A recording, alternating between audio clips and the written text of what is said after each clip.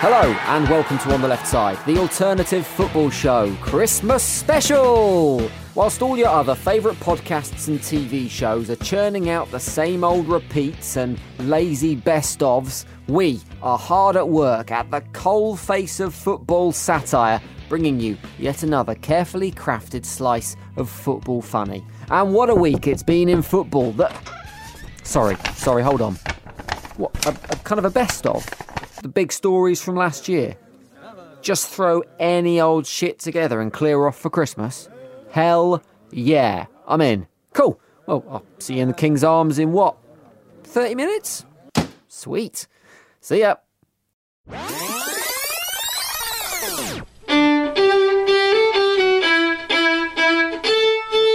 Welcome to On the Left Side, the annual review show. We have carefully and painstakingly selected some of the biggest and best stories from the last 12 months of football and popped them in a handy bite-sized podcast. So hop in your time machine, set that dial to funny, and off we go. Undoubtedly, the biggest story of 2016 was Leicester City. The footballing minnows started last season with odds of 5,000 to 1 that they would win the Premier League, which was the same odds given to Elvis being found alive and well, or Jose Mourinho actually accepting the blame personally for his team playing badly. In other words, no one thought it was ever going to happen. Ever. But it did happen, and in May 2016, the world went mental as the Foxes celebrated. Even with the creeping inevitability of the title landing in the East Midlands over the last few weeks, it seems it's caught the world's media a little bit off guard. 9 News in Australia reported that Leicester City had won the Premier League Grand Final, which sounds very exciting. The New York Times referred to them as the Leicester City Foxes. Come on, this isn't soccer. Whilst the rest of America just struggled to pronounce Leicester. Leicester, Leicester, Leicester, Leicester. But all of those gaffes are forgivable compared to this one news reporter. He came live on air to CNN to report that Leicester City had won the league. So, just to recap, his one job to reveal that Leicester City, that's Leicester City, have won the league. Go. Still ahead on SportsCenter, you talk about improbable. This was the reaction today when Tottenham won the EPL. Darren Ravel will have reaction from all over as Tottenham wins the EPL. Maybe if Spurs had won the league, it wouldn't have gone quite so crazy. But as it was, we were treated to a 48-hour Leicester-a-thon with news channels offering us wall-to-wall reaction and interviewing anyone within 100 miles of the King Power Stadium that they could get their hands on.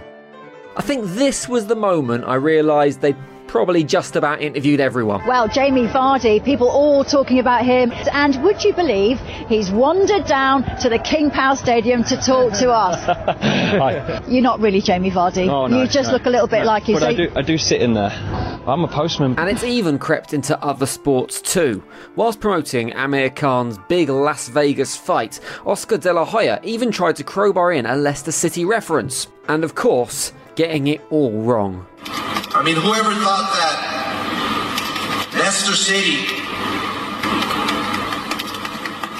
who was 5,000 to 1, win the UEFA Cup? If you're gonna try and pretend to be interested, at least do your research. And just when I thought it couldn't get any more tenuous, suddenly they talked about Leicester City in the House of Commons. Yep, the Foxes' success even got brought up on PMQs. And not just their league victory, but the all-important issue of will Gary Lineker stick to his promise of presenting Match of the Day in his pants?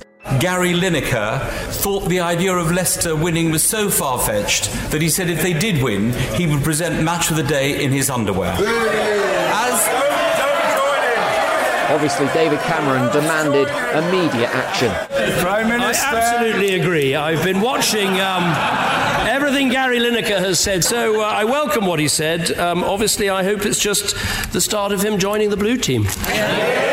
Well, there's not much else going on, is there? It's not like there's a looming European exit referendum to discuss, or growing global terror threats, or even local elections to worry about. A TV presenter in his pants is much more important. In fact, maybe we could start using MPs instead of the video review system in future. Order!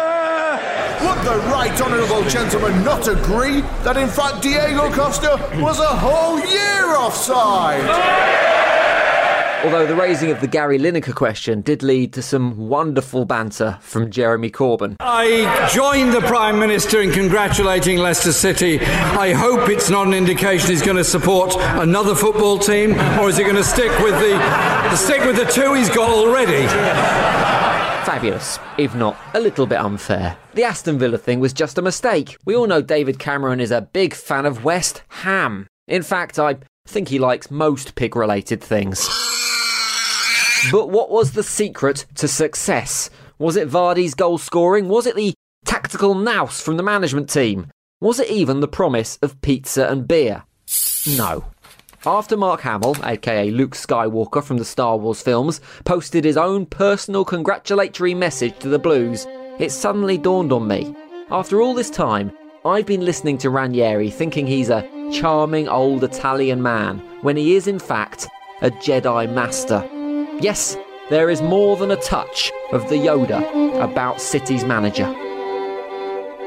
For the first time in their life, the people can win. We have to try. Why don't believe? I want to know who is the true Leicester.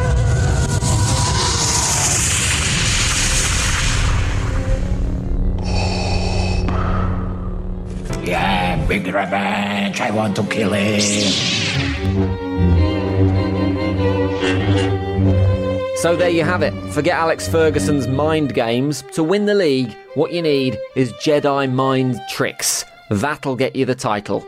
But well done, Leicester, the people's champion, and you did the job. Now, has anyone mentioned that Jamie Vardy used to play for Fleetwood Town?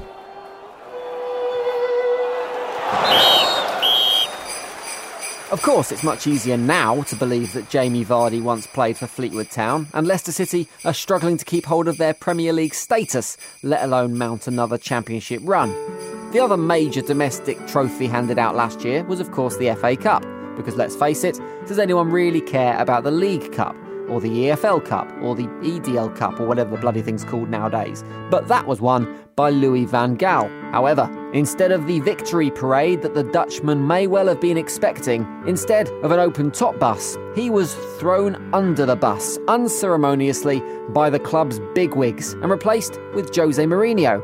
But I ask you, would you ever have seen the special one providing us with what turned out to be one of the highlights of last season, as LVG flung himself to the floor when United took on Arsenal in the league?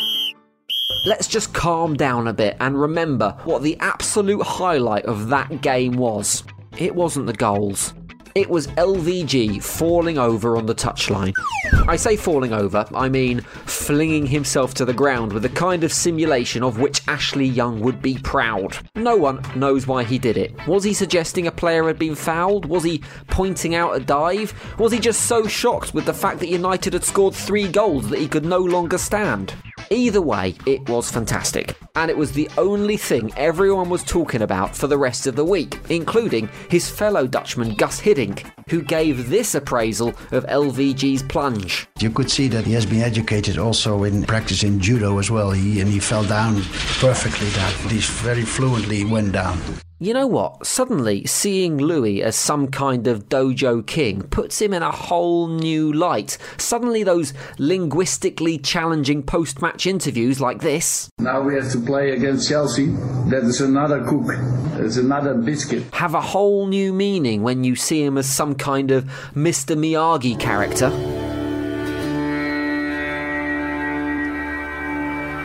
Sticks and boats can break my...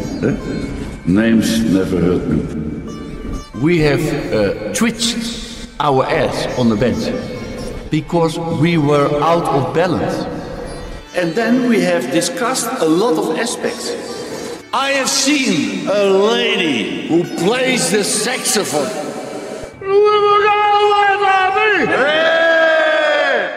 No, my mistake. He's still talking shit. He's like a footballing Yoda.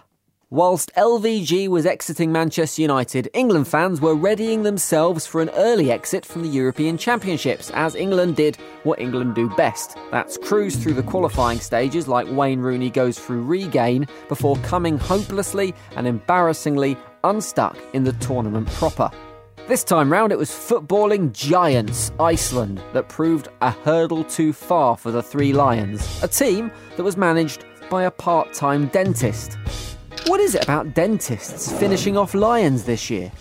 The defeat meant that Roy Hodgson decided it was time to go, and within minutes of the final whistle, he appeared in a press conference with a pre-prepared resignation speech. A speech which he must have written during the game. No wonder England didn't look motivated. The half-time team talk must have consisted of Woy asking Harry Kane how to spell redundancy and asking Jordan Henderson if he can put him down as a reference. Anyway, it was time to usher in a brave new world. A world with a manager who's used to working with under-par disappointing players. So up step Sam Allardyce to lead England into a bright new future.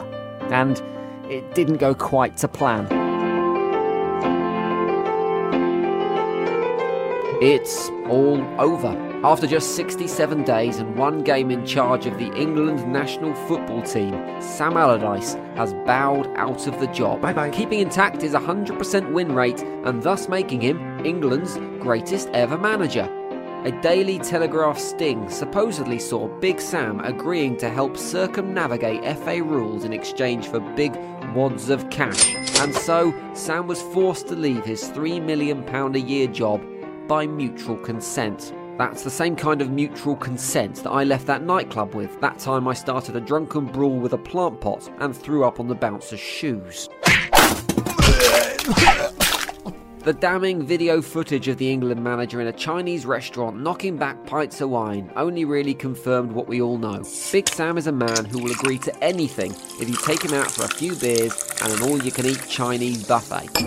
But it was these secretly filmed videos that really did for him in the end, as it appeared to show Sam agreeing to advise Chinese businessmen on how to make money from football in exchange for loads of cash. Fees will be sensible. I would have thought £100,000 a time. Although he did say he'd have to check with the powers that be first, which is the kind of excuse I make when I don't want to go to someone's house for dinner. Oh, hold on a second. Hello? Hey, Ant, you right? Yeah. I'd love to come and try that vegan soya bean mung stew you've made and look at slides of your charity trip to Goa. Just need to check with the wife first, alright? Yeah, bye. Anyway, where was I? Oh yeah, the footballing world reacted to Sam's dodgy dealings in the same way as anyone who wants to deflect attention away from themselves while surreptitiously shredding their bank statements would. Tony Cottee went into shock. Stunned, absolutely stunned. Steve McLaren went into indignation. Very, very sad. You know, Sam innocently has paid the price. And Arsene Wenger, he went with... I haven't even read the story. Well, I suppose it makes a change from, I did not see it. To be fair, I think kicking him out of the gig for what he did seems a little harsh. I mean, if we really wanted to punish him, then why not make him stay as England manager for the next decade? That would be really cruel punishment. I hope if Big Sam takes anything away from this, he's learned two things from this whole debacle. One, don't talk to strange businessmen with GoPros strapped to their heads. And two, things come back to haunt you. Just take this clip from his press conference when he first became England manager. Well, I'm 61, coming up to 62. There's not a lot more I'm going to do after this one, is there? I don't know, Sam, with the credentials you've got now, I'd say you're well in line for the top job at FIFA.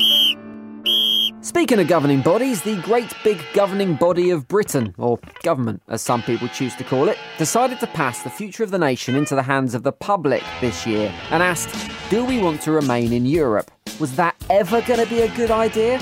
The public thought that England stood a chance of doing well in the Euros. The public vote in the X Factor. The public seemingly keep up the demand for curry-flavoured pot noodles. We can't be trusted with things like that. The ultimate final vote was preceded by around 48 years of campaigning and arguing, in which anyone who has ever been on TV at some point in the history of time chose to shout their opinions into the sky with no real basis of fact, whilst addressing anyone who dared to disagree with their opinions as an idiot for even having their own thoughts. And there was no way that the footballing world was going to stay out of this particular bun fight. What this referendum campaign had needed all along was more uninformed opinion, and that's just what was provided from the perfectly presented lips of Golden Balls himself. Now, Bex has always been pretty decent at putting a cross in the box, but I never really saw him as the political campaigner type. But the former England captain took time out from posing in his pants to say this: "We live in a vibrant and connected world where together, as people, we are strong. For our children and their children, we should be facing the problems of the world together and not alone." Well, that's what he posted on Facebook anyway. I imagine it was fleshed out a bit by a load of PR people. What he really said was this: "Victoria! Victoria, where's my orange crayon? I want to draw a tiger. Victoria!" But you know what? The sentiment is pretty much the same. He also compared the EU to playing football with the likes of Roy Keane, Ryan Giggs and Phil Neville, which actually makes a lot of sense. Ryan Giggs is France. You need to watch it with your missus. Roy Keane's Germany, a little bit fighty in the past, but seems to have calmed down a bit now, even if it is miserable at times. And Phil Neville is Belgium. You don't know much about it, and it's just not as exciting as the other options. I'm not sure if Mr. Beckham's view had an effect on the final vote. I mean, I've always seen him as more of an expert on economic power of the Far East and the history of the Ottoman Empire than on European trade. But there is one thing that is clear to me. If your thought process at any point sounded like this... Well, on one hand, I would like to see Britain able to negotiate its own trade deals with other trading nations outside the European Union. But on the other hand, David Beckham has got very shiny hair. Then you need to leave Europe. You need to do it now, and don't come back.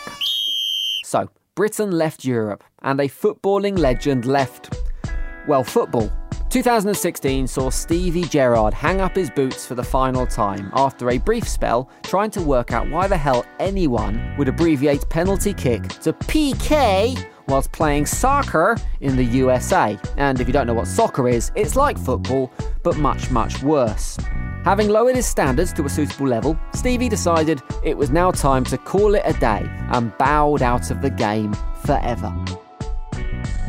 And with 212 goals, 2 League Cups, 2 FA Cups, 1 UEFA Cup and a Champions League under his belt, he's probably a little bit miffed that he's still most remembered for falling over. Steven Gerrard, the captain, slipped, and Demba Ba has popped up with another crucial Chelsea goal.